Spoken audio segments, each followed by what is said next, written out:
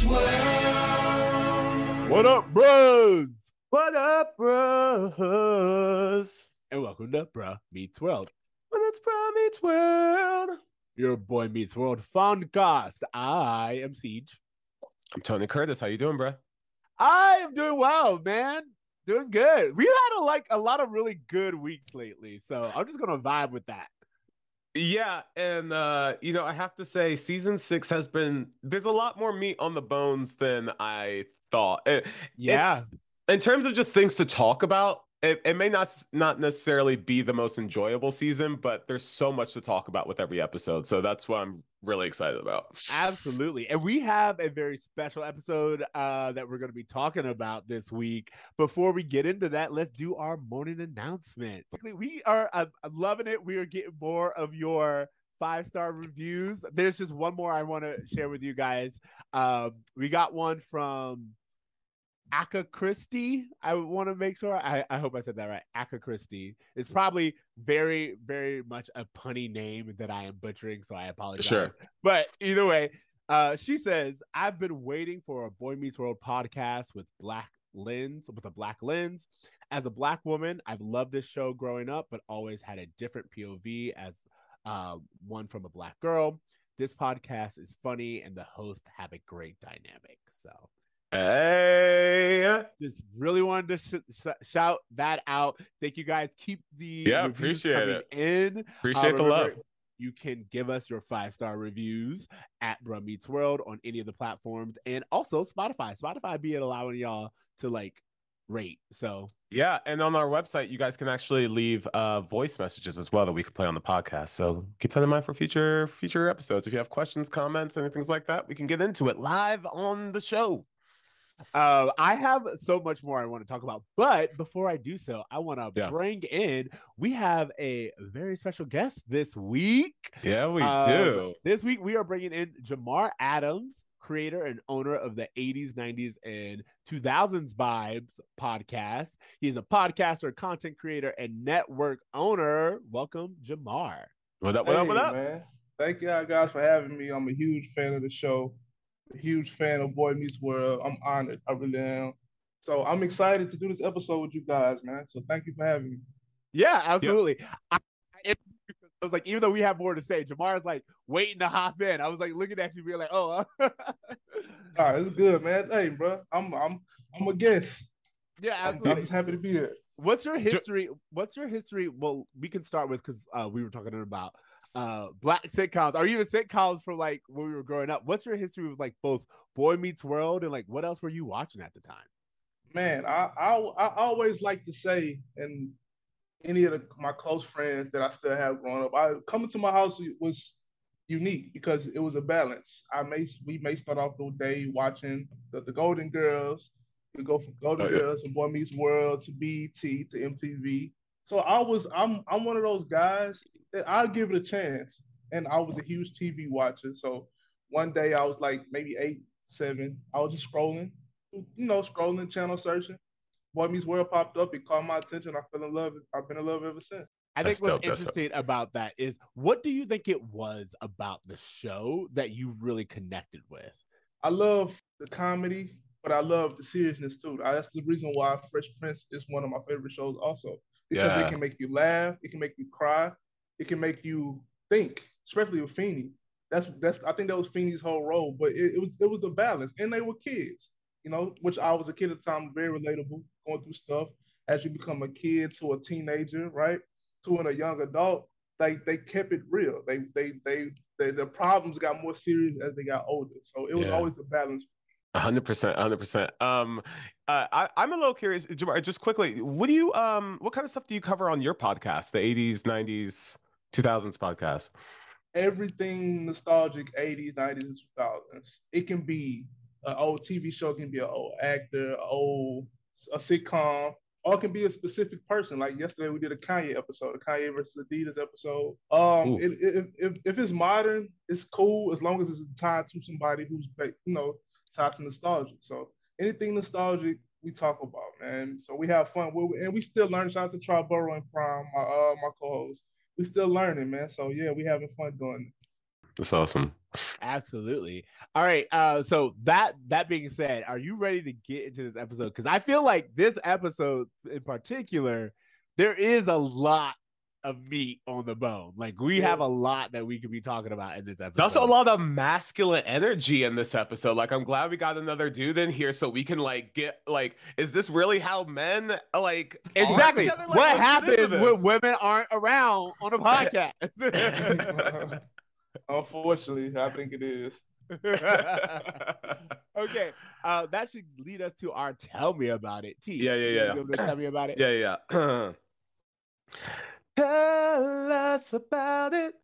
Well, the boys will be boys. Engagement ring off at the slightest sign of another man giving Corey a hard time. You know what? I liked it. It was a summary. All right. Yeah. For everyone listening, this is season 6, episode 8. You're married, you're dead. To prove he's still one of the guys, despite being engaged, Corey goes to a club with scantily clad women where he loses his engagement ring and desperately tries to keep Topanga from finding out. She, of course, does and reminds Corey that wearing the ring in the first place was his idea and that he remains free to do what he wants, but within reason. In a B storyline, Rachel, currently working on her term paper, dealing with how women influence male bonding, observes Eric and Jack's off-the-wall behavior with cool amusement. And that is the episode. I found this episode very, very interesting because it does, even for like a 90s show, it picks up on a lot that I want to talk to. But as usual, Jamar, what's your first impression? Corey is dealing with being young and engaged. In college, this is season 6, right? So it's 7 seasons of Boy Meets World. Yeah, correct. So yeah, they're deep in college at this point. He's still dealing with becoming a young man, young adult, hanging around a lot of single guys too, and of course Sean is single at this point, at a specific time, and being engaged and realizing, hey, he thinks he can't do what he normally did anymore, but that's so false. Like as you just said, with the Topanga saying that you went in the ring was your choice. So I think he dealt with a bunch of insecurities, a bunch of he dealing with a bunch of masculinity, like he said, a bunch of that toxic masculinity. It can be toxic at times, but yeah, he dealing with a bunch of that.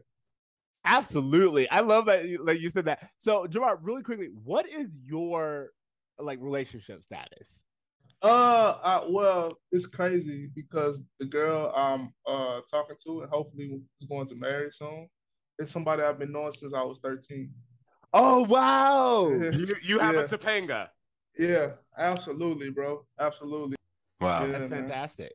Yeah, it is, man. That's indeed. All right. So you being like trying to get into a serious relationship have a certain lens coming into this because you're not engaged, but you're like trying to get into something serious. Siege here recently got engaged, and hey, congratulations, man.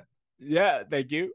And I celebrate my 1-year wedding anniversary next week. Hey, so we're coming at this from 3 very different places, but I would say I feel like each one of us can kind of relate to certain aspects of this. So, Siege, what was your first impression of this episode?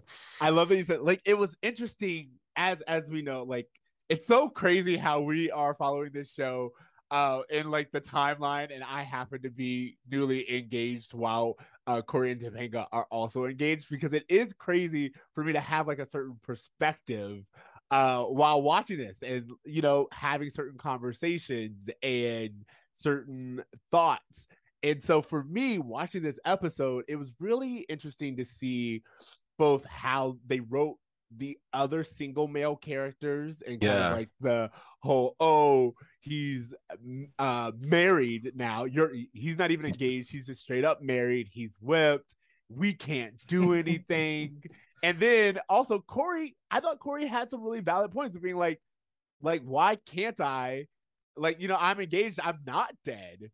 And No, but then there was like this insecurity of like needing to front for the boys. And I Yeah, thought that taking was the like, ring off. yeah, Yeah. exactly. And I was like, yo, it's funny because they were like, what kind of guy wears an engagement ring? I was like, yo, I'm doing it. And like, do you see this ring? I'm flaunting it. Like, Hey, ain't nothing wrong with that at all, man. exactly. Yeah. But that comes from like the security of who I am. But then Mhm. also, I'm older. So I think there's something to be said Yeah. about the idea of like, Mhm. you're not in college. And I think we kind of hit on this earlier with Sean and this idea of Sean being single while in college and purposefully so. So he didn't feel like he had to answer to anyone.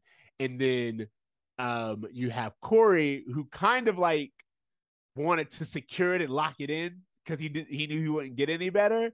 And him having to like grow through college during that. So anyway, I don't know. Yeah. I'm excited to see what you felt, T. There's a lot I want to get into specific wise, and you guys have already hit like some points that I think are really I'm excited to dive into deeper. One of the things I really appreciated was that this show could have really easily um treated the women who work at this restaurant in a very specific way, made them seem like they were just like kind of bimbos, I guess. But the fact that they showed them as college students, as like normal, like, hey, I go to class and oh, well, yeah, I work there. It's not a big deal. Like, I like the fact that the women weren't villainized in this episode for just like, making bread. Like, it's not that big of a deal. So it's just that was one of the things that stood out to me because as we've watched this show, we've seen the way that they sometimes can do women wrong and like do them dirty. And so it was just nice to kind of see that like there's some really interesting conversations about men and women behavior in this episode. And even though I think that it's kind of cartoony how like douchey like the other guys are and like teasing a 19-year-old for like having a relationship. Like all of it just felt like, why are they giving him such a hard time? He just wants to play cards. Like he can't be married and play cards. Like it felt like a little too much. But I do like some of the bigger conversations that they're having about like, what men feel like they do when they're with men versus their relationships and things like that. So yeah, that's my first impression. Absolutely love it. So to kind of like kick us off, I do want to bring up one of the main kind of like other characters that we get in our roll call, Yep. and that is the actor Phil Buckman who plays Gambling Dan. He was a pretty he like worked pretty seriously in television acting. He's on Boston Public. He's on I didn't recognize that dude at all. Beverly Hills 90210, smart guy. He's just in a lot of things, but he's also, from what I can tell on his IMDb, he's also like a pretty strong working voice actor as well. Oh, okay. So yeah, I'm not gonna lie, you guys know I am not above admitting these things. Gambling Dan was hot. I'm just gonna say it. Like I was You gotta turn like, on my Turner moment. Yeah, was it because he was a douchebag though? Here's the thing. I was like, no. Here's the thing. I think it's that mixture. It's that college, that very toxic college mixture of okay, you may be like one of the cuter ones in the room, but then you cocky with it, and I like confidence. So you're a douchebag. I don't want to hang out with you on a regular basis, but you're not wrong that you're hot. I was just saying. What wasn't the guy with him? Didn't he play in the movie Heavyweights? Do y'all remember? Yes. Oh, I was waiting for T to talk about. I can't wait to talk about him. And actually, like, okay, yeah, Sean Weiss. Sean Weiss, yeah, as Louis. So yeah, this dude was like a child actor. He was in Mighty Ducks. He was in Heavyweights. Like Goldberg from Mighty Ducks was such like a young chubby kid in the 90s. There was only so many of us on screen. There was like him and Keenan were like it. Yeah. And so like it was like cool to see him in projects. And so like it's cool to see him in the show. His character is weird. Like the show always writes like tough guys to have lackeys for some reason. Like I don't know what that's about. Like they did that with Harley and Joey and in high school and the seasons 3 and 4 and stuff like that. So it's just kind of weird, that dynamic. But the reason why I want to talk about this dude is because like there were some images circling around online of him like a few years ago, just going through like a really hard time, like drugs, homeless, like all this stuff. He had lost all this weight, but he had looked sick with it, you know?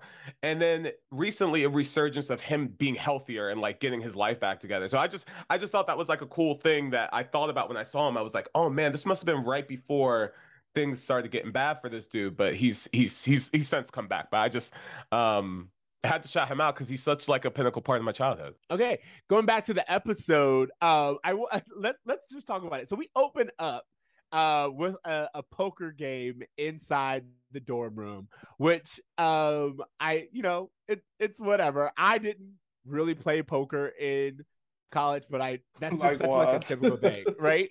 Yeah. It's such a typical TV trope of like, this is what guys do. They get together, they play poker. I guess now it'd be like a bunch of guys playing video games, right? Yeah, that's what I Yeah, thought. that's yeah. When I was in college, it was that playing video games, or we'll go hoop, play basketball or something. That's about it.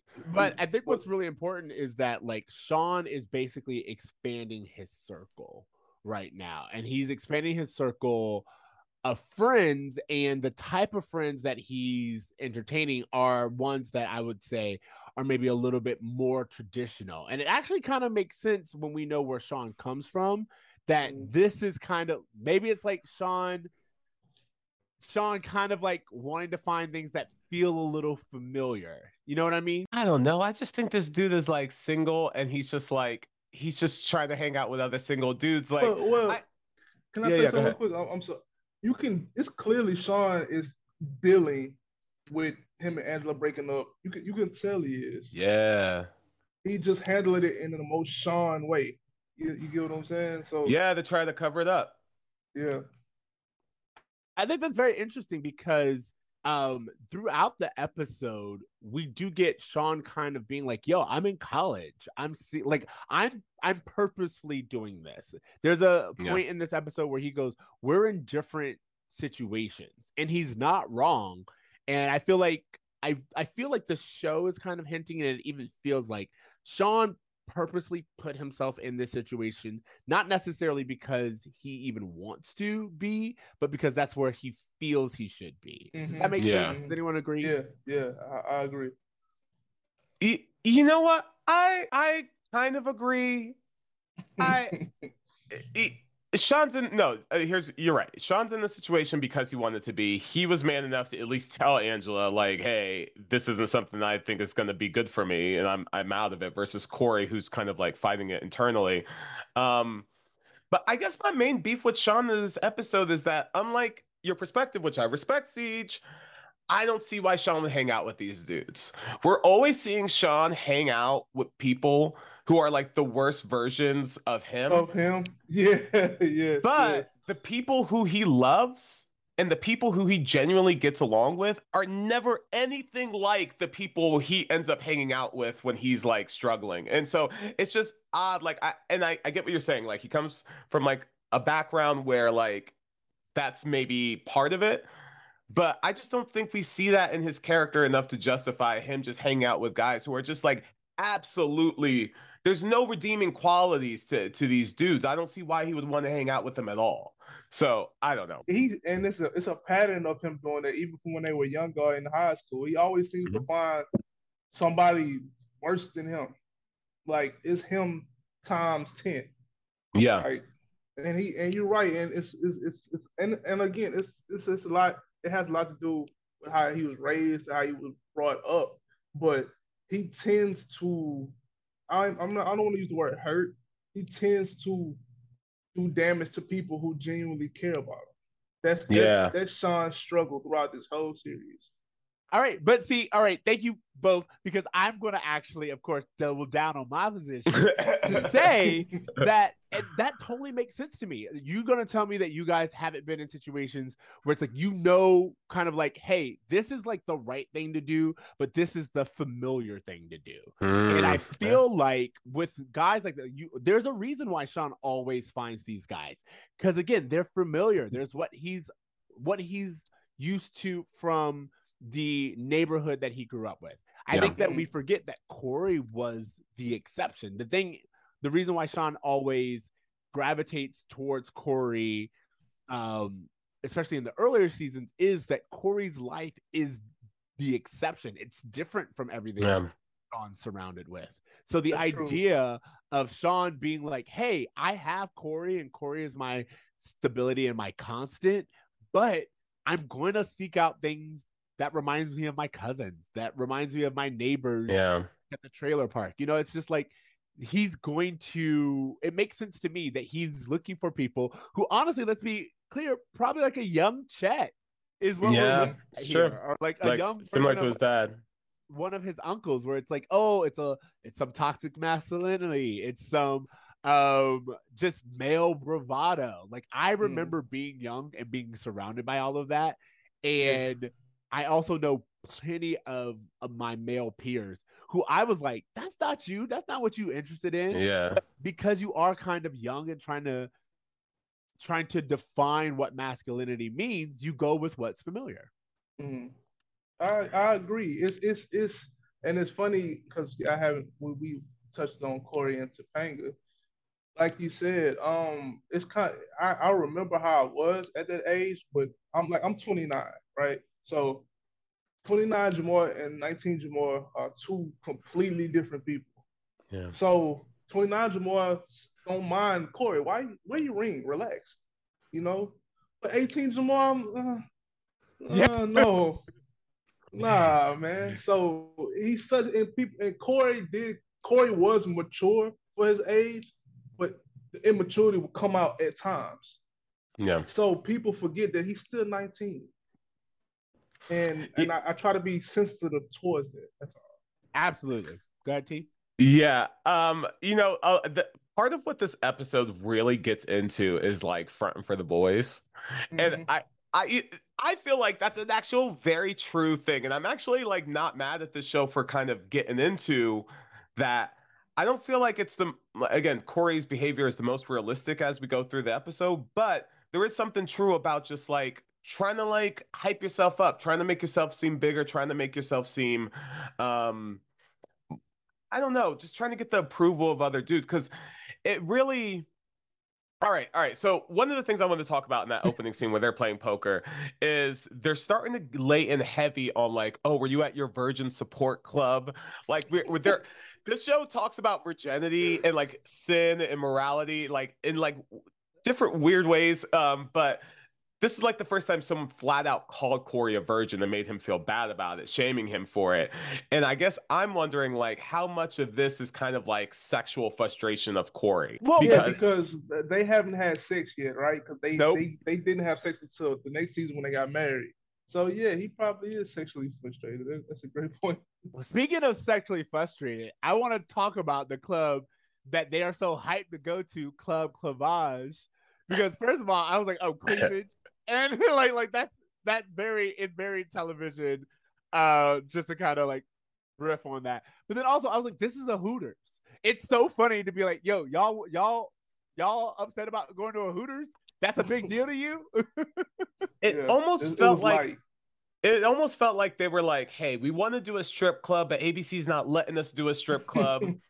Like Disney didn't give us the okay, so like we have to water it down because not only do they treat it like they're going to a strip club, but like all the girls who work there, they're like, oh, it's a bachelor party. Hey, girls, come over here. Sitting on laps, giving shoulder rubs. And I'm just like, ain't nobody rubbed my shoulders when I got chicken wings at Hooters. Like, that's Thank you. That's not how they act. Like, so it just felt like they wanted it to be something where they were like implying it without being able to really hard pedal the real. That, but then also I was going to say, I do remember being young. I was younger than this, but also we often talk about how like the internet changed men's relationship to sexuality, in the sense of like in the 90s, before internet porn and all this other stuff, like seeing a boob, they'd be like, oh my god. like, and we're just like, yo, that's a nipple, get over it. But like I do remember being like 16, 17, and we would go to things like Kerr's Wings or Hooters, and you would feel like you're getting away with it. You know, you got like the girls like flirting with you, and you're like, oh, Like they're into me. But again, it's like one of those things where you're young enough to think that they're into you, and then you get older and it's like, no, that woman just wants a tip. She was just doing her job. Yeah. Yeah. She's trying to get I paid. went to Hooters yesterday, man. That's just crazy. Look at you doing research for the episode. I was like, man, the food here is awesome. But I wouldn't. I'm older, so I'm like, I'm not here for the women. I wanted the wing. I wanted some wings. That's all. Hooters has really good wings. I'm not gonna lie. Like, not only do they man. have good food, I also honestly, truly, and maybe this is just me, at the actual establishment of Hooters in this episode, I thought the women were pretty conservatively dressed. Like it was just like a shirt and shorts. And so to me, like when Topanga was freaking out and the girl was like, oh, you actually get more naked at the beach than you would at this place. Like I feel like there is something to that of just like calming that expectation that like, hey, guys are going there to like get lap dances or whatever. Like it's just it's a restaurant. That's it. Yeah, I seen a girl wearing it in Whole Foods, man. Same Yeah. It's light. It's nothing. I didn't turn back twice. You know, it's normal. But I think that we are looking at it from like a 2022 lens, because in the 90s there is this whole, also I think there's something about like the psychology behind it. And what I mean by that is, yeah, in reality, and as the waitress later in the episode kind of says, in reality, this is just a restaurant. You wear less clothes on the beach. It's nothing. But it's sold as like this forbidden place that girls would be so uncomfortable to go. Sex is at the forefront. It's like, oh, they were in push-up bras and the breasts are in your face. And it's just kind of like it's sold as, isn't this so risque? And it's like, in reality, no, it's not. It's nothing. But like it's being sold as this thing where it's like, oh, all the boys want to be there and none of the girls want to be there. And I just kind of feel like there's some of that energy. Totally. And what's strange is, outside of Angela later in the episode, which we will talk about, all of the men assume that the girls are going to give them such a hard time about it, but we don't actually get any of the girls' opinions about it until later. So it's like, even in that opening scene where they're playing poker and they're talking about going to Club Clavage, Corey's first thing is like, Angela's letting you go? You got the girl's permission to do this? And even though Sean has to remind them, yo, she ain't my girl anymore, I don't need her permission. The fact was that Corey's instinct was, oh, you need permission from your counterpart to do something like that, signifying that this place was something that would just naturally make any woman upset. Even Eric and Jack, they naturally assumed that Rachel would be so mortified, even though she doesn't say anything contrary to it. So it's weird that the men are just like treating women this way, even though they don't really have the information to back that behavior up. Good question. Why they were being weird to me? They were. Because I'm confused between those three. Wasn't she dating Jack, or how was this? How was the dynamic at this point? At this point in time, I love that you say, at this point in time, Rachel is not, she's just their roommate. She's not dating anyone. And so we have this whole thing where it's like, when you watch the show, there's like in-show universe, and then there's just like observer universe. In the show, they're just three roommates. Jack and Eric have like a friendship, and they have like this new female roommate, and it's really, a lot of the conversation is, how do these guys behave while having a female presence in their midst? And like, that's kind of like, so Rachel's whole thesis is pretty much the show's thesis at this point in time. But they're also like actively crushing on her too. I will say that, like, the guys are showing interest in Rachel, but so far Rachel has not shown interest in either Jack or Eric specifically. I know that happens later on, but we're not there yet. So I'm glad you asked about it. But also there is something to be said of like Jack and Eric really are having like this kind of, they have like couple energy. They're like this pair, this duo that just, like, from the show's perspective, it seems like they're a couple, and then Rachel's their third. You know what I mean? Like, that's how it romance. Kind of feels. Yeah. It's that bromance. And then Rachel's actually the outside force.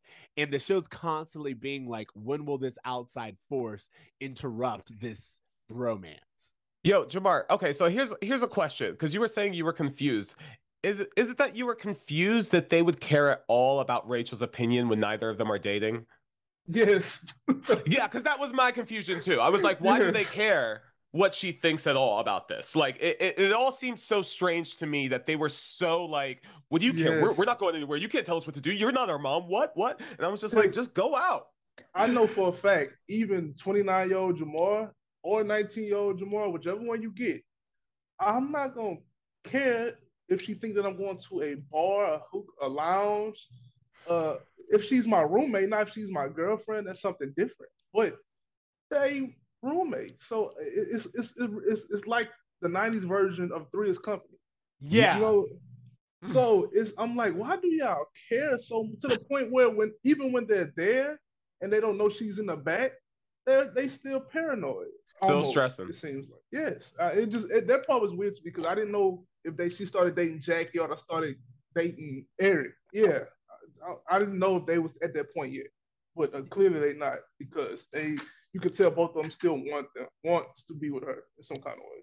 Yeah, what's really interesting to me is I think what you guys are bringing up and what we're kind of hinted of is this idea of the 90s being like, if you are interested in a woman or you see her as a potential partner, then you have to kind of adhere to her. It's like you don't want to mess with your chances of getting laid in any way. So it's just like, oh, like that's why with Corey and Topanga, Corey should like according to this show, should run it by Topanga before he does anything, or else he could jeopardize his relationship. Sean, even though he's not with Angela, he has to like Corey's like, oh, you didn't run it by her? What if she gets mad? And it's always seen as like women are like it's the women's fault. Women will be unjustifiably angry and women won't understand that men just want to be in a place with boobs. So because women can't understand it, you got to keep them out of it. And because if they knew that you were interested in other women, they wouldn't give you any kind of time of day. That's kind of like how I saw it. Yeah, because it's interesting that like Corey is being teased for being whipped because of his behavior, because of how he's treating Club Clavage in the without, just from having his wedding ring on or his engagement ring, forgive me. But Eric and Jack are not in a relationship and they're acting the exact same way as Corey. So that was an interesting dynamic to see Corey get teased for his behavior and that just be like, well, that's just because he's engaged. If he were single, it wouldn't be a problem. But then we flip to this other thing and it's like, no, these guys are single and it's still a problem for them. But you also see Sean kind of rebelling against it. Like Sean also sees like what Eric, Jack, and Corey are going through because they are kind of like still trying to get the approval of the women in their lives. Yeah. And Sean, this is what I was saying earlier, where it's like Sean's like purposely doing these things to be like, no, I'm not whooped. Even if I was with Angela, I do what I want, like type of situation. Mm-hmm. And I think it's this idea of men thinking if you're with a woman, you give up all autonomy. Like you have to, like you're no longer to be a man in any sense because once you're married, you're dead. Like that's kind of like what Sean is actively pushing against, and I think that's what's hinted at. And Corey, you could tell it's just in Corey's nature. He wants to be dead anyway. Ooh, explain that. I mean, because the name of this episode is "You're Married, You're Dead." Corey has been one. And there's nothing wrong with that. Corey, if Corey and Topanga got married that same day, and Corey would have been happy with that. He does not want to be in these settings. He thinks he does. He thinks Corey's he does not because Sean is in it. At all. Sean is in it, and Sean is his best friend. So that's the only reason why he's interested in it because that's what Sean is.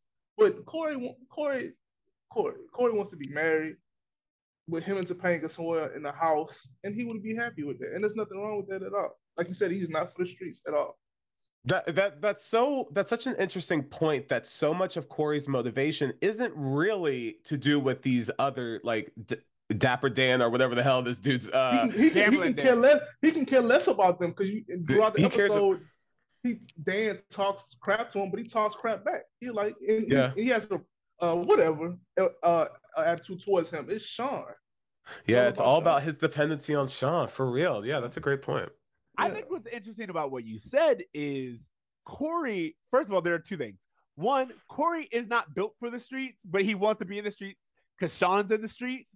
Exactly. And Sean feels like he's only been built for the streets. Yeah. So he refuses to have what he wants, what he truly wants, which is like a relationship with Angela, because he's like, nah, I know that I was raised in the streets and I'm made for the streets. And so that's where I belong. And I think that's very interesting. It's like two guys trying to put themselves where they feel like they should be, not necessarily where they're most comfortable. Avoiding how you say that word? Avoiding I don't want to inevitability. Yeah, they both avoid. They both are meant to end up in the same place. Now, the way they get there are two different routes, but they both Corey Topanga, Sean Angela's both meant to be married with a house and kids. That's just the route is different. That's all. I feel like it's interesting because with Corey, we've actually seen him be young and quote unquote married with Topanga and in a routine. Yeah. And even then he was bored and unhappy. So I think in reality, one of the problems is both Sean, Corey, and this episode sees things as an either or. Either you're out in the streets or you're at home with your girl. And the problem is that binary. It's like it's this or it's that. There is no in between. And as the three of us has talked about, like now that we're grown, I like even to this day, I'm like, oh, if I want to go somewhere or like if I wanted to go to a Hooters or like the gay equivalent or whatever, I would go because I would have security in myself and in my relationship, and I wouldn't do it for like fronting with someone trying to keep up. But at the exact same time, there is a respect I should have for my partner, which is what Topanga hits on later, where she's like, no, there is no jumping in and out. There is no rings off, my rings on. I have feelings too, and you should acknowledge those. To me, she's being fair because she don't have a problem with him going. Her issue was him lying about it, and like you said, taking off his engagement ring. You can go, be free. Topanga didn't come off as insecure or trying to lock Corey down or anything like that. She was like, if you want to wear the engagement ring, you're going to wear it at all times. I think that was a non-negotiable for her. And yes, I thought her response of when she first found out about it, she was like, dude, I'm not even mad. Like, I get that you want to like hang out with guys. You want to belong to a group. Like, she was so understanding. She had a maturity that felt like old school Topanga. And like, we've been like, again, we're on season 6. So we've seen Topanga kind of like go from like young and rebellious to sometimes just being like a completely different character that's more concerned with like her looks or more concerned with like things that don't about feel... the episode when she slipped that. yeah, stuff like that. Like, but there's like things about that like sometimes they can't decide if she's a feminist or not. Sometimes they can't decide like how traditional she should be. But in this episode, she just seemed like she was really mature and open-minded about it, and that it was she also communicated her needs very clearly too, which was really mature as well, compared to Corey, who didn't know how to communicate like, hey, this is what I want. This is what I'm looking for. This is what I'm trying to get out of this. He wasn't able to really articulate that in a way. So I just thought that she had a much higher level of maturity going into it. I think it's funny because like looking at Topanga's like situation for it, like I said, there's this part where Topanga is just like, look, I didn't even tell you to wear the wedding ring. So it's not about you wearing the engagement ring. It's about you taking off the engagement ring and what that signifies. Like you felt pressure from other people to take off your ring. And she's like, but what you don't understand is they're all searching for something you have. Which has been happening since you were a kid. Yeah. And I think that's rare. I think that's very interesting that she understands like, oh no, like everybody's fronting, but they all want the security of having someone who cares about them. They all want. Yeah. Go ahead. Oh, I was just saying, I'm really glad that the episode was able to kind of land on that as like the overall. I think that's kind of like the overall lesson of the episode is that like, especially, dude, when you're sometimes like you're in a relationship, you see all your single friends going out. Oh, I'm like telling stories about, oh, I had this great date the other night or whatever. Like they could just make being single seem so glamorous, even though like we all know that there's such a loneliness and there's such like a flip side to like having to like go out on dates and having to play the whole game of like What's your DMing and all favorite that stuff. color? Yeah, Yeah.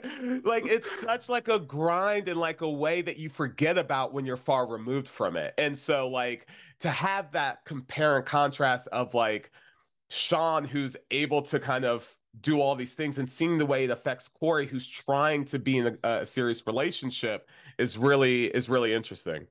Yeah, and the whole dating, bro, is getting to know somebody, then it just ends, and having to do it all over again, or dealing with somebody who gets ghosted. Yeah. It's a lot of starting over in dating. That's why, man, I'm 29. I'm like, all right, man, let's, you know, Yeah. Yeah. yeah, I'm good. I'm good. I didn't had enough, so I And understand.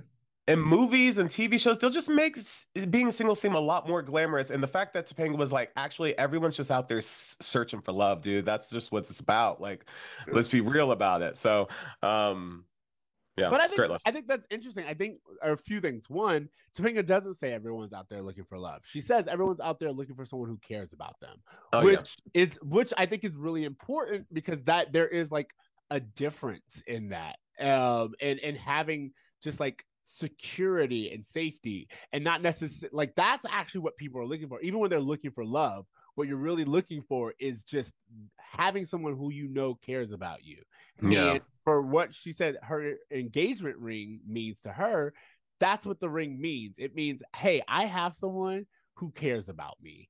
yeah, And it's funny how she sees it as like almost liberating in the sense of, oh, I can walk anywhere in the world and everyone knows that I have someone who cares about me. Mhm.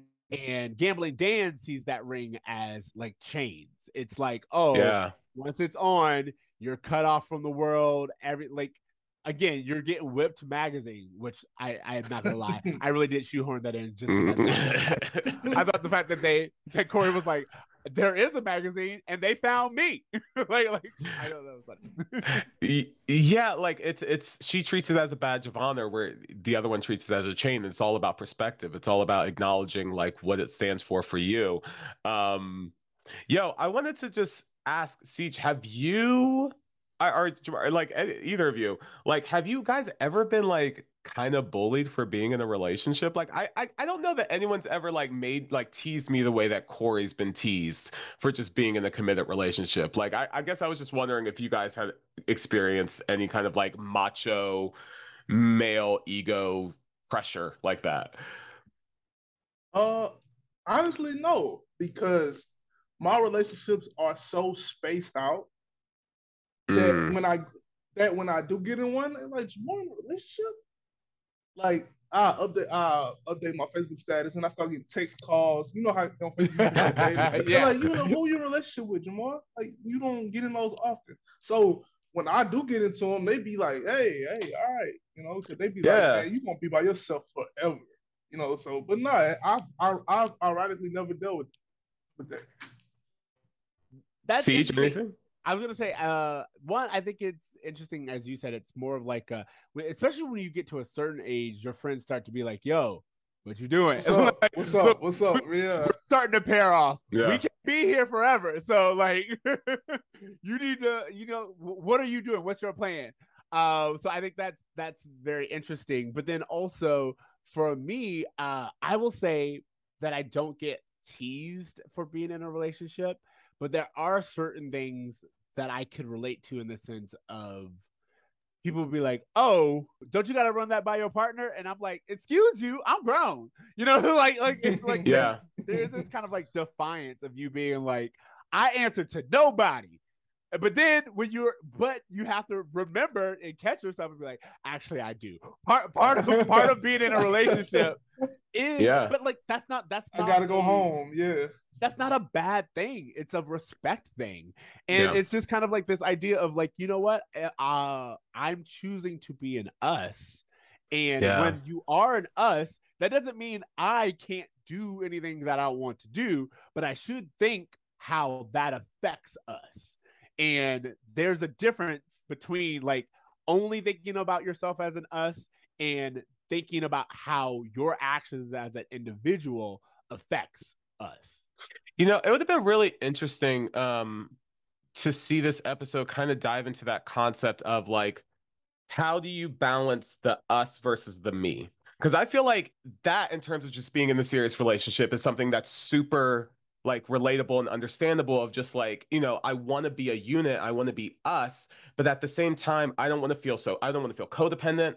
I don't want to feel like Clingy. you're clingy, like we're each other's only form of support. Like there's just like I want to feel like I have my own individuality. Like there's just things that I feel like they could have like explored a little bit more that would have kind of rung more true for someone in a relationship. I think not that they, you know, there's only so much time they have in an episode, but there was just something there that I feel like they could have dived into a little bit more. Honestly, fellas, I think that's something we all gonna deal with to the very day we die. Yeah. And I didn't mean to serious us out real quick, you know, but it just, I'm being honest, it's just something, the human struggle is, and that's trying to stay true to yourself and cater to someone else's needs also. That's a balance and a challenge for real. And some days I'm not as strong as I am other days. And some days I'm like, I'm not up for it today. I don't have the energy today. And that's me those days choosing myself. But I've learned you can't do that every day. Some days it's gonna be about her. It's not about you today. So I think with that, I think all of us are just going, the human struggle, man. It's real. It really is. For real. For real. But I do think that's also part of like maturing and growing up. I think you're right. You're right, Jamar, that that's something that it's like a lifelong thing that you have to do, of constantly being like, what is just for me and what is like taking me time versus what is me being selfish, and really having to like figure out and toe that line. I wish the episode kind of did show that you can do both. Like both. Scientifically speaking, like statistically speaking, it is important to have nights out with the guys. It's important when you're in a relationship to have another support group where you can do things. And as you said, T, you're not codependent and it's not everything is about this other person. So I wish that in all actuality, I kind of wish the episode ended with Corey still going to poker night, but keeping his ring on, because it's like, that's what you want. You want someone who's like not afraid to be their committed selves while out with a bunch of single men. That would have been such a great cap to the episode too, to have it, the cap to the episode, to have it start with them being at the poker game, him getting teased for the ring, and then end it with him just not giving a damn about what they think about him wearing the ring. Like that would have been a beautiful way to tie it all together. No, he don't care anyway. He just care about what Sean thinks. Jamar, I think you pointed out something that I didn't recognize, which is that Corey, like in the show, Corey is trying to keep up and hang out with Gambling Dan. But when you actually watch it, it really is all about Sean. The episode even ends focused on Sean and focused on like how Corey perceives Sean living in this moment. And they want Corey and Sean to kind of be on the same page. And that's what a lot of this episode takes place. Because the only reason why he's hanging out with Gambling Dan is because Sean is hanging out with him. He would not be around him at all if Sean wasn't around. And you know what? We were talking in a previous episode about how, like, I didn't understand why Corey was trying to involve himself with Sean and Angela so much, like trying to like force their relationship to happen when they clearly like weren't trying to be together. And it feels as though that like Corey anticipated like Sean being stable as a way to keep our relationship stable. And if Sean's out there wandering the streets, he's out there wandering the world, I might lose Sean as well. So it just feels like that whole thing about like being in a relationship and having friends who are single and the challenges that come from that, which is a question I kind of want to ask you guys of like, have you struggled to maintain relationships with single friends while you're in relationships? Yeah, a tad bit. Because also Corey knows if he loses Sean, it's going to affect him and Topanga's relationship because Ooh. that's his only friend. Him and Eric are not the closest. Don't get me wrong, they're close. I think they even had an episode. I don't know if y'all is that later the next It's season later. It's episode. later. Yeah. Okay, so I'm not gonna touch on it too much, but they're brothers, but they're not the closest. So Yeah. if he loses Sean, it's gonna affect him and Topanga's relationship, and it's gonna affect it because Sean is his best friend, and it's gonna start taking effect in him and Topanga's relationship, and Topanga's gonna be able to notice. Topanga's very smart. It affect as far as affecting friendships. Yeah, recently, because all my friends are the same age as me, so but they having a hard time accepting like, hey man, yeah, we almost 30, bro. So Yeah. I'm focused on building my brand, or building this brand, and seeing about my lady. That's priority now. I'm not 19 anymore. Some of them are still. I'm not gonna say any names. Some of them are still stuck in their mind frame. We was 19, 20. We were roommates and we were having kickback parties. I'm good. I'm good now. So what I struggle with on my side. For sure. For sure. Siege, do you experience any of that? Absolutely. Yes. And it's funny that you say that because there are sometimes it's like unintentional. Like I remember a friend of mine got into a relationship and we did everything together and then it just stopped.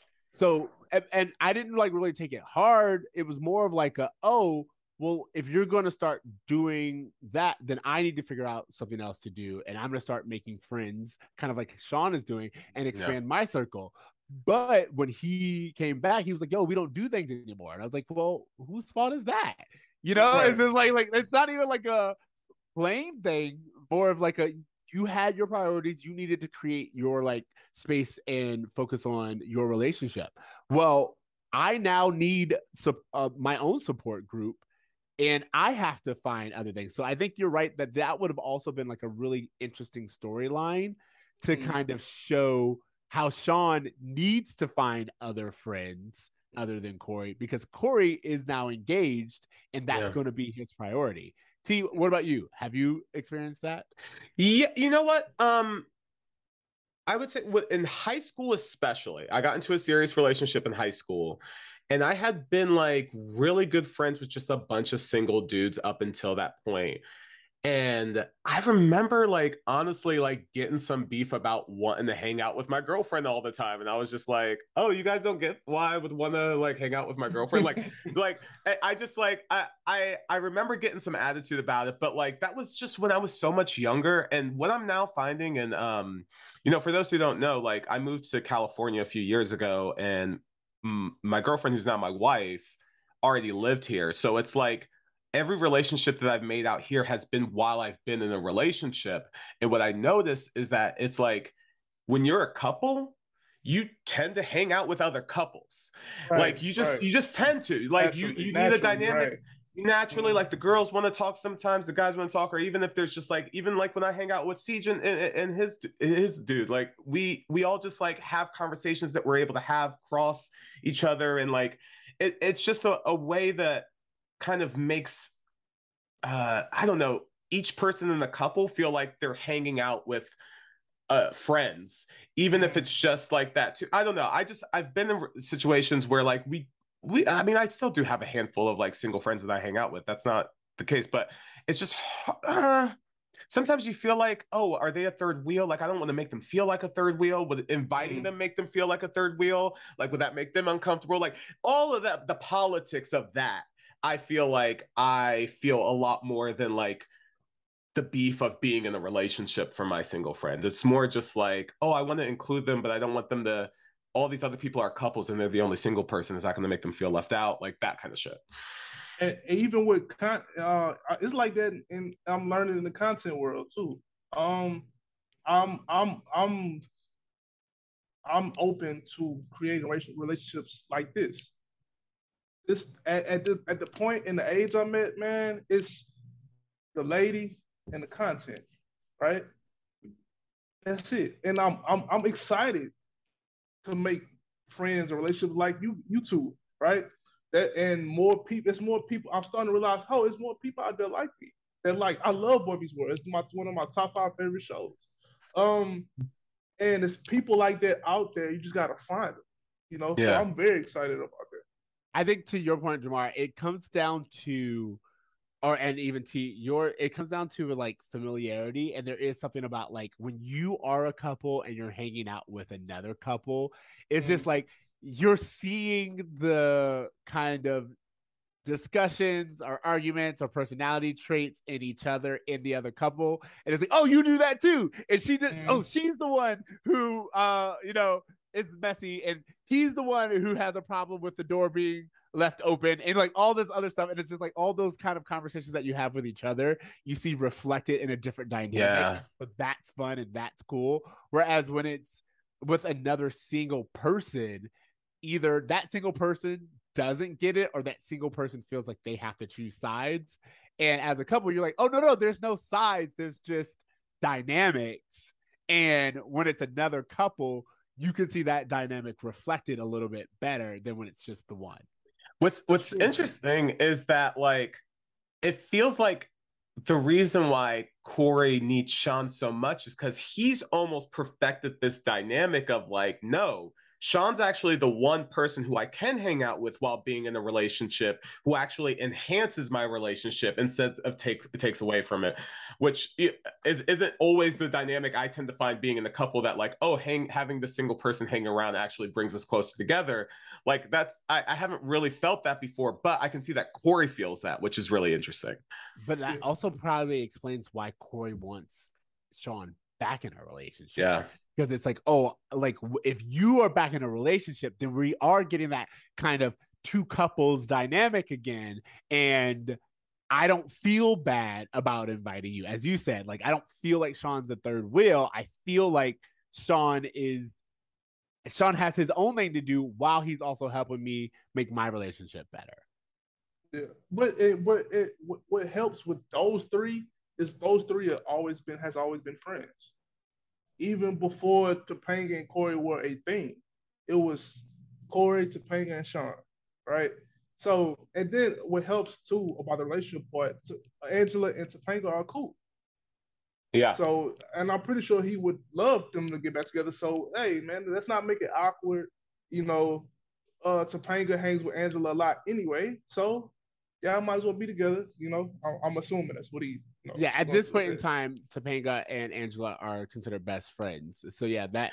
Even though we've never seen them do best friend shit. Like, we literally never seen them even hang out or talk outside of the boys. But what are you talking about? Today we saw them in the showers and they were hanging out, which I did want to talk about that scene. Yeah. Okay, I want to talk about that. Okay. There's a scene where it's actually one of the very few scenes we get of just Topanga and Angela talking alone. Of course, they're in the showers because they couldn't have just had this conversation in the common room. It had to be in the showers. And anyway, at this point in time, Angela's like, oh, you really think he's not going to go back now that you've given him freedom to just do what he wants? Yeah.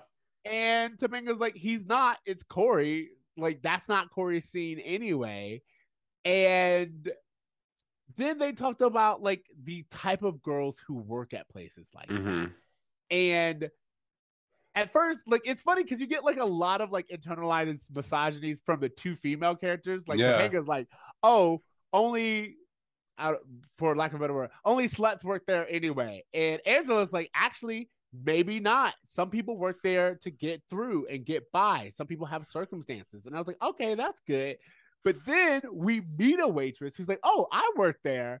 And Angela just completely does a leap. And she's like, oh, girl, I understand. You were on hard times. You had to hook for money. You were out losing Isaiah. I get her. And I was like, where did this come from? And the girl, she's a sweetheart. The girl, she's just a college kid, just wanted to work there, just to work there. She's a chef. Yeah, she's like, I could. Oh, yeah, exactly. Yo, okay, yeah, and it's funny, too, because Angela says something, too, like, you know, these girls were forced into a life of sin. Like they keep like throwing in like the sin morality thing. Or the 90s, man. Yeah. 90s. To the first point of what you brought up, I thought it was really interesting how Topanga has this conversation with Corey where she's like, dude, I trust you. You can do whatever you want. I don't care as long as you respect me. Cool, cool, cool. And then later she's talking to Angela. She's like, oh, no, he's not going to go back there. Yeah, I told him he could do whatever he wants, but he's not going to go back there. And I was just like, oh, well, that's interesting because it feels like you weren't being completely honest with Corey now. You are feeling like you communicated and he has this understanding, even though that's not what you said. So I thought that was really interesting. All right, can I tell you my perspective from that? Because Yeah, please, I've had please. this dynamic like with my partner, which is there's this thing of being like saying you can do whatever you want to do as long as you want to do it. So if you want to do it, that's fine. But if you're doing it because you feel like you should be doing it, or if you're doing it to like put on airs, that's when I have a problem. So there have been plenty of times, both with me and my partner, where both of us are like, do what you want to do. And then someone will do something, we'll be like, now, did you want to do that? Or did you just do that because you had the freedom to do it? Because if you just did it because you had the freedom to do it, then I'm mad. Not because of any other reason, then like, why did you do that? Why did you feel the need to do that? But if you did that because you wanted to, well, then I don't have a problem with it. And I think that that's why Topanga's like, oh, he's not going to go back because that's not Corey. And if Corey does go back, well, then Corey's not going back because Corey enjoys places like that.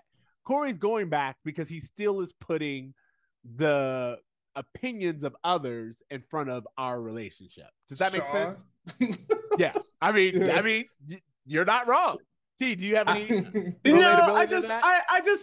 I feel like sometimes, and this isn't always the case, sometimes I feel like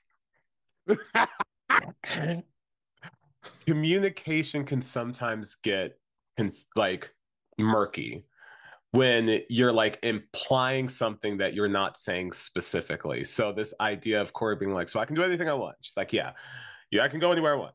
Yeah. And then later on just being like, yeah, he told me, but I told him he could do whatever he wants, but he's not going to do that.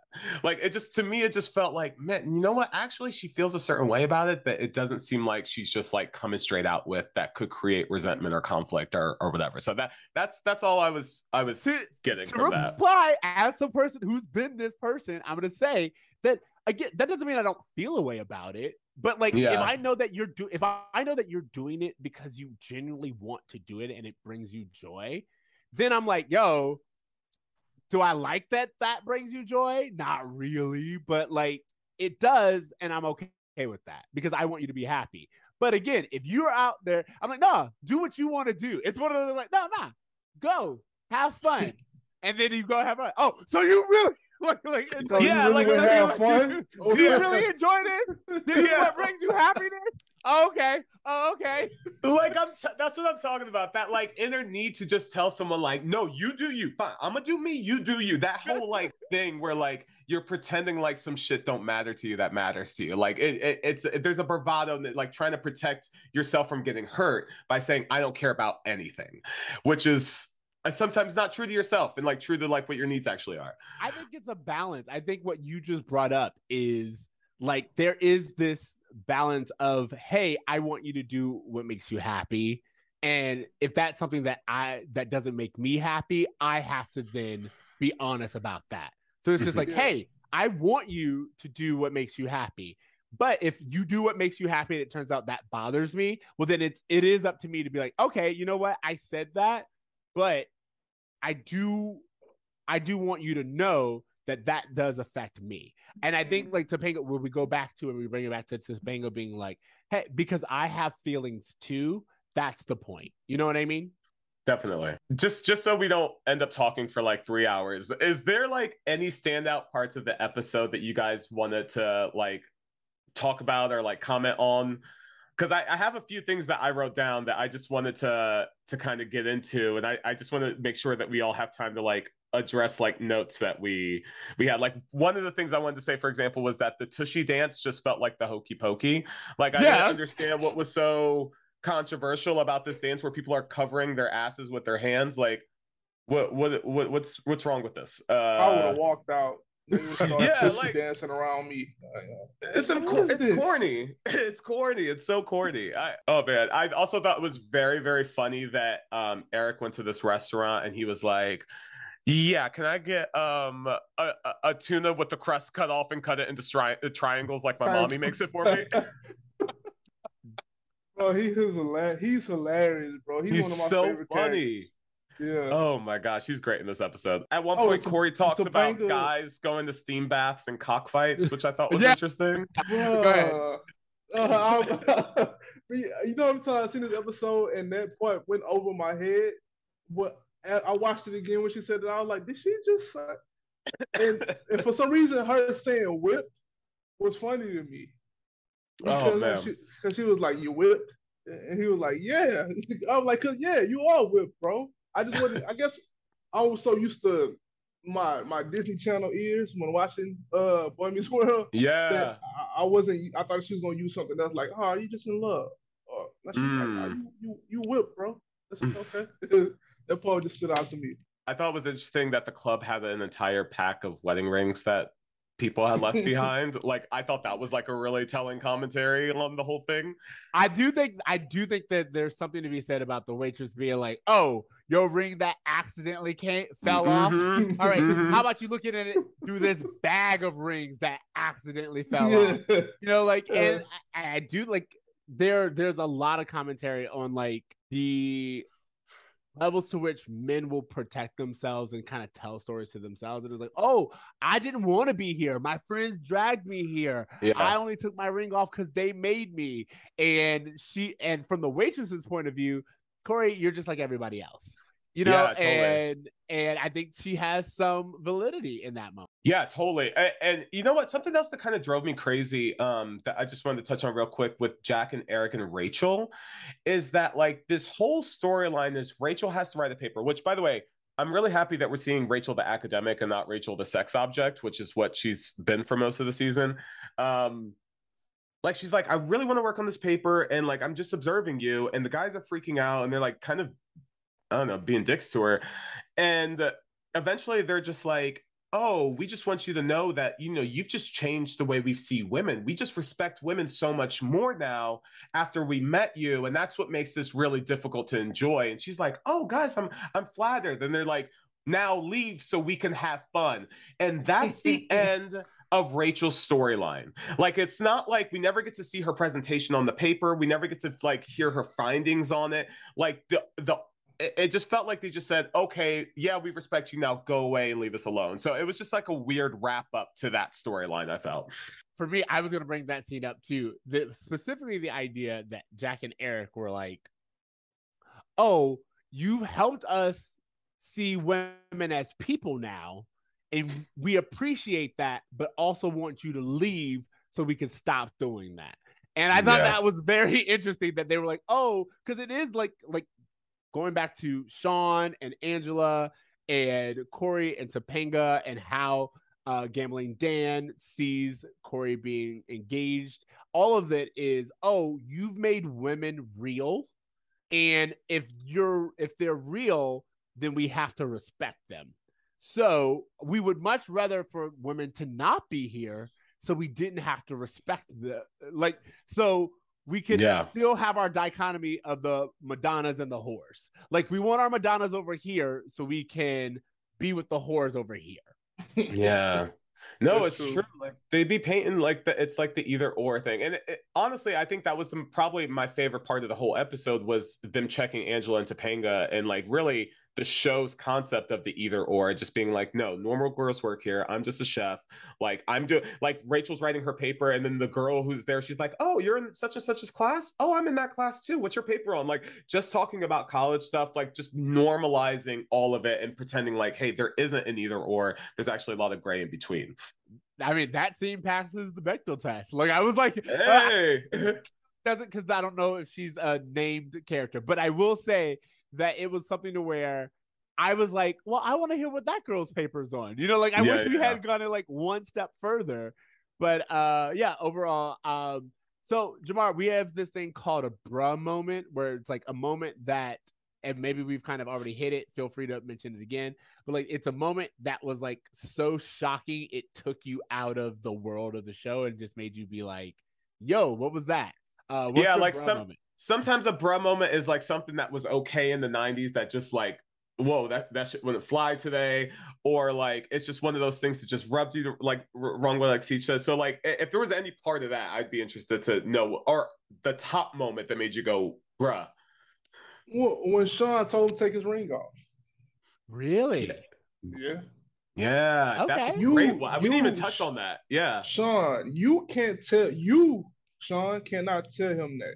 With the guy, the gambling guy, the lackey that was with him, even the chicks that worked at the club can tell him that. You, of all people, should know better than tell Corey to take off his ring. That's such a great point, because what we don't talk about is Sean's disrespect for Topanga in that moment. Yeah, he knows better. Yeah. Because he was also the one that told Corey to lie to her about kissing Lauren at the ski lodge. So it just feels like, even though he's his boy and he understands the dynamic of the relationship, he's team Corey ride or die, and it just doesn't feel like there's a respect there for Topanga. That's an interesting point. He's also the one who lies when they're like, "Hey, where were you guys tonight?"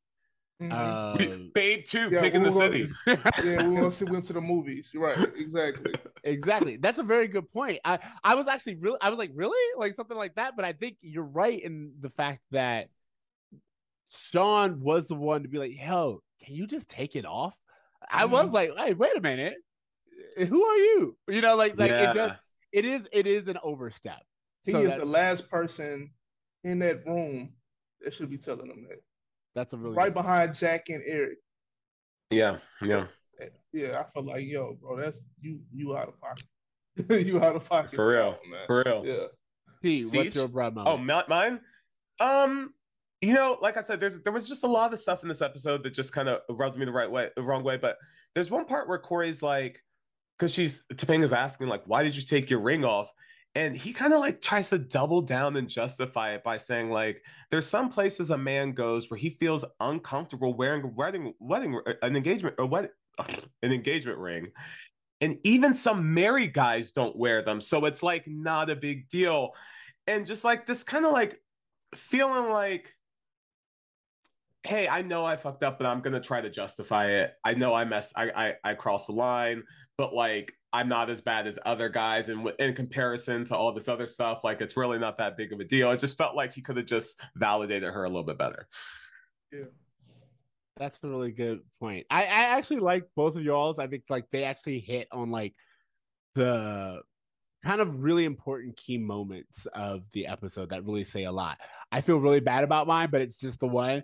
And that was when Angela got on her soapbox and started talking about 90s crack babies and judging the waitress for not even being a waitress, for being a cook. That was one of the ones I was thinking about too when y'all asked me about a bruh moment. That was the other one.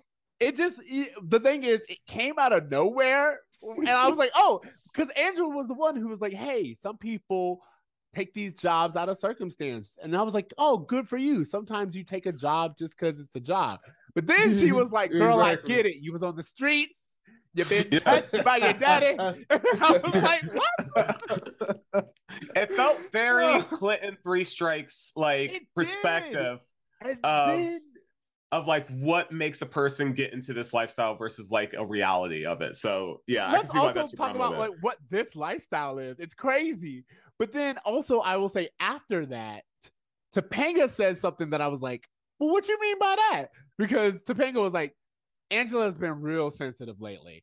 And I was like, wait, what are you talking about? Because we know that Angela has been bringing up like her Black studies lately. Angela's more socially conscious lately and being like, I gotta get me some Black friends. Rodney King just got beat not too long ago. No, I think this is more OJ. I think is where we're at now. OJ. So I'm just maybe closer to Monica Lewinsky. Who knows? They said something along the lines of Angela's just been real sensitive lately, and I was like, what do you mean by that? Like I thought it meant Sean and what's going on with Sean, but I was just like, there are ways to read that sentence. I want to know what you mean. All right. I read it as a Sean thing, but you're right. It could be either way. I did too, but since you put it like that, Exactly. She didn't say she's been very sensitive about Sean or she got personal things going on. She said Angela's been very sensitive lately.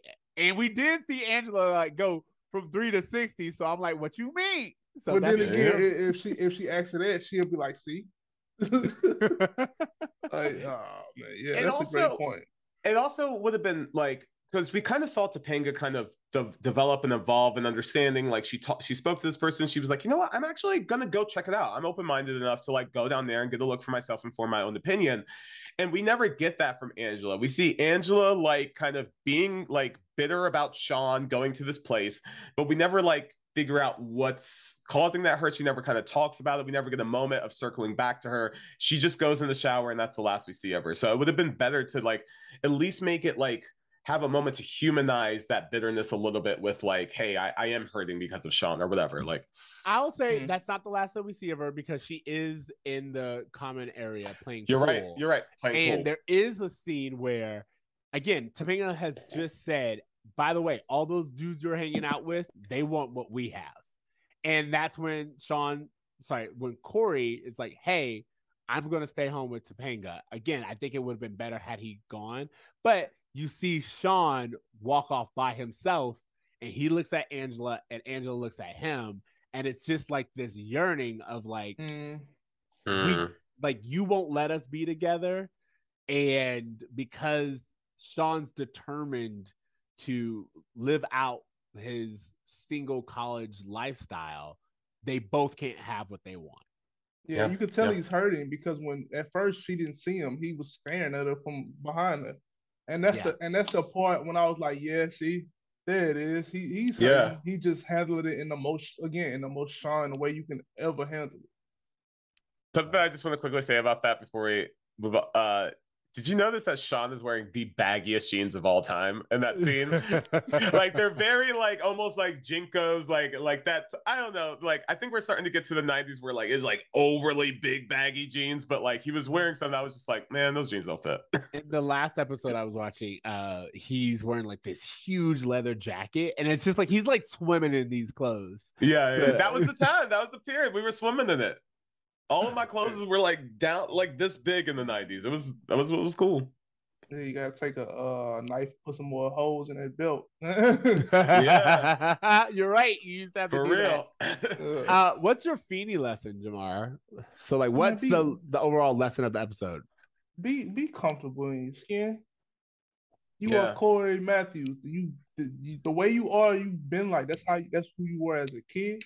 That's who you are as a teenager and as an adult. That's who you are. That's who Topanga is. The reason why you and Topanga are together is because you are who you are, right? Yeah. And this was ordained by a higher power. So if you wouldn't be Corey, it wouldn't be no Topanga. So just relax, bro. Be yourself.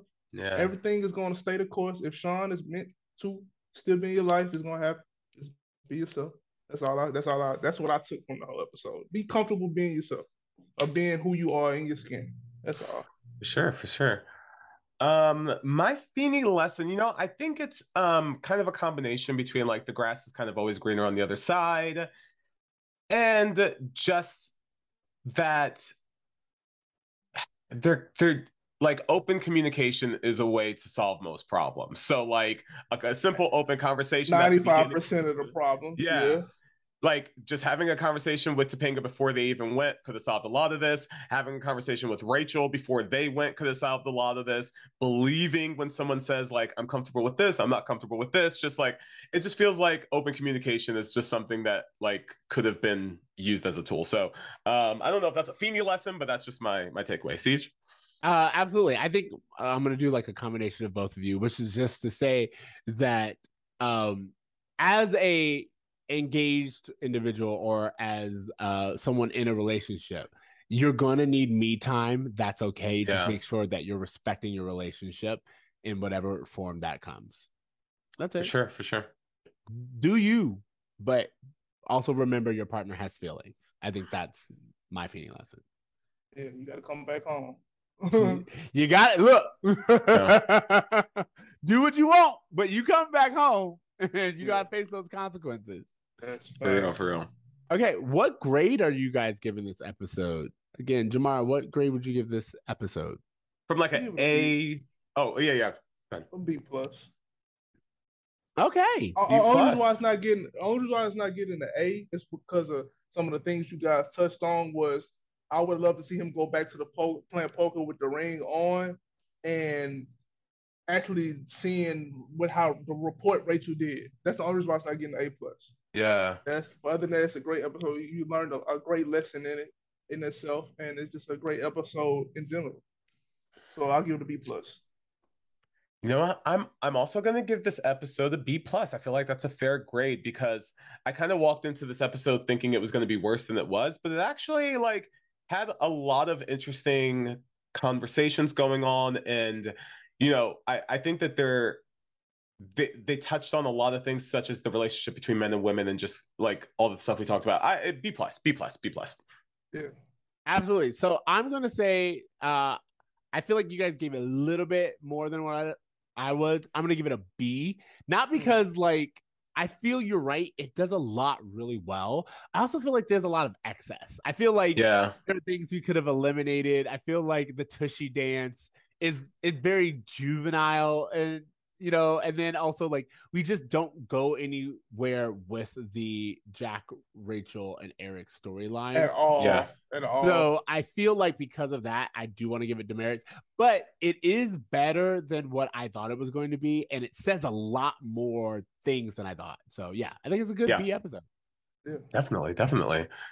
Right. Okay, Jamar, do you have any homework? Homework. Homework can Dream be about it. anything that you like want to recommend. It could be anything that you're watching now. Yeah, let us know. I would say, are you guys Nickelodeon fans? For sure. I would say I've been binge watching Are You Afraid of the Dark? Halloween is my favorite time of year, fall, winter. Yes. So Yes. I'm spooky season. We, I would say, man, whenever you get a chance, rewatch it. Get some nostalgic feels from that. Yo, all right. I'm gonna nerd out for just a second with Jamar because I can love Are You Afraid of the Dark. I'm so Yes. into Halloween. I'm so into spooky season. And like legitimately, there are some episodes of Are You Afraid of the Dark, that first season especially, that like stuck with me my entire childhood. Like core memory stuff. Like the way that people talk about like seeing The Exorcist for the first time and all that stuff. I'm like, yeah. Did you see the clown episode where they took his nose Yes. though? Because like that was my Exorcist moment when I was a kid. Absolutely. T, what's your homework? Okay, so you know what? In terms of just like spooky stuff, I started watching a show called Paper Girls on Amazon. Are you guys familiar with it? I've heard of it. I've never seen it. Yo, you know what? I got into the show so fast. It's basically about these girls who, they deliver papers. It takes place in the 1980s. It focuses specifically on a young Chinese girl and her mom who doesn't understand English. And they're in this town where they're not really treated very well. And she's starting this new job and she's kind of nervous about it. And as she goes, she kind of runs into these other paper girls who are out working the day after Halloween. And suddenly they get transformed. Like they go from 1985 to 2019. They go through time and they have to figure it out, and they like meet their future selves, and the reality of like, oh, this is what my life becomes. Wait, what do you mean that all the things I thought was going to happen for my life didn't happen? Like, it's like really interesting content, like really interesting stuff. It's sci-fi in the way that I love sci-fi, where it explores like human behavior in a really interesting way. I don't want to give too much away, but just like that whole concept of meeting your future self and not meeting the expectations that you had for yourself at a young self is just really interesting. So I enjoyed it and I highly recommend it. Oh, All check it right. out. Yeah, I definitely want to check that out. And like, there is this idea of like, what would young me think of me? I think it's something that people constantly are like trying to answer. Yeah. Definitely. And the show really does a great job of exploring that. And the other thing I want to say is that the four leads are fantastic. They're young female actors. And it's a diverse cast. Like one of them is Jewish, one of them is Black, one of them is Asian. I think the other one might be some kind of LGBTQ. So it's just like really interesting the way that they're showing diverse storytelling from like a 1980s perspective. Because whenever I think of 1980s, I think of like white kids riding around on bikes with flashlights, like exploring and getting all these adventures. like off of It, the first It. Yeah, like the It or E.T. or Goonies, like we just weren't allowed to really participate without being stereotyped. So it's just nice to see a different take on that. Yeah, absolutely. Yeah, my homework if you have not seen Don't Worry, Darling, check it out. I know there was a lot of controversy about it before it was released, but I feel like, especially for this episode, it's the right homework. This episode and the movie Don't Worry, Darling also has like a lot to say about like what it means to be in relationships. And I really enjoyed it. I thought it was way more entertaining than what people made it out to be, and it's not as bad as people like kind of said it was before. But again, by the time this comes out, I feel like a lot more of the public opinion will have turned, and it'll be like, oh, it was an okay movie. I'm not saying it's Citizen Kane or anything. I'm saying that it's actually just a better movie than kind of like the press tour was giving it when it first came out. All right, Jamar, thank you so much for joining us, man. Jamar, where can people find you? Where can people find your content? Like, let us know where our listeners can find you at. Well, you can always follow us on Instagram at 80s, 90s, and 2005 with 00. Because a lot of people ask me, like, 80s, 90s, and 005 on Instagram. The same username on TikTok. Subscribe to us on YouTube. Also, we got a YouTube channel that we're trying to build, trying to figure out. I enjoy trying to figure out how to make content like a network. I enjoy the process. And importantly, check out our podcast. Me and Charles Burrow, me and Prime, the official 80s, 90s, and 2005 podcast, Spotify, Apple Podcasts, iHeartRadio, Google Podcasts, etc. We're not visual yet. We getting there. You know, got some things to fix out. But y'all check that out. Yeah, absolutely, guys. Support your podcast, and if we can help with it with anything, let us know, because we out here supporting Black creators. Y'all more than welcome, man. Anytime. Y'all more than welcome. And trust, T and I, we are about 80s, 90s, and 2000s content. We watched it all. We talk about it all. We're here for it. Oh man, that's dope to hear, man. I would love to do some more content with you guys, and so is Charbo and Prime. They excited to get to work, man. These guys are passionate about nostalgia, and you know, hey, more than welcome, man. The door is always open. Awesome. Good to hear. All right. So T, I think we should wrap this up. As we said, thank you guys so much for listening. You can find us at BruhMeetsWorld at gmail.com or at BruhMeetsWorld on any of the social platforms. T, I know we want you guys leaving us messages from our website. So go ahead, go to the website and leave us a voice recording. As you heard in previous episodes, we will play those. Keep giving us those 5-star reviews. Watching the YouTube videos, leaving YouTube comments, leaving comments on Twitter, like TikTok and everything. We're trying to respond to them as fast as we can. Yeah, we love that engagement. Okay, T, I think it's time to tell them to dream, try, and do good. No, we gotta get Jamar to do it. All right. Yeah. We'll do that. Sorry. Yeah. I was on automatic. We'll do it all. Okay. So, all right, T, I think it's time for us to tell them to dream, try, and do good. Later, bros. Later, bros. When this boy meets world.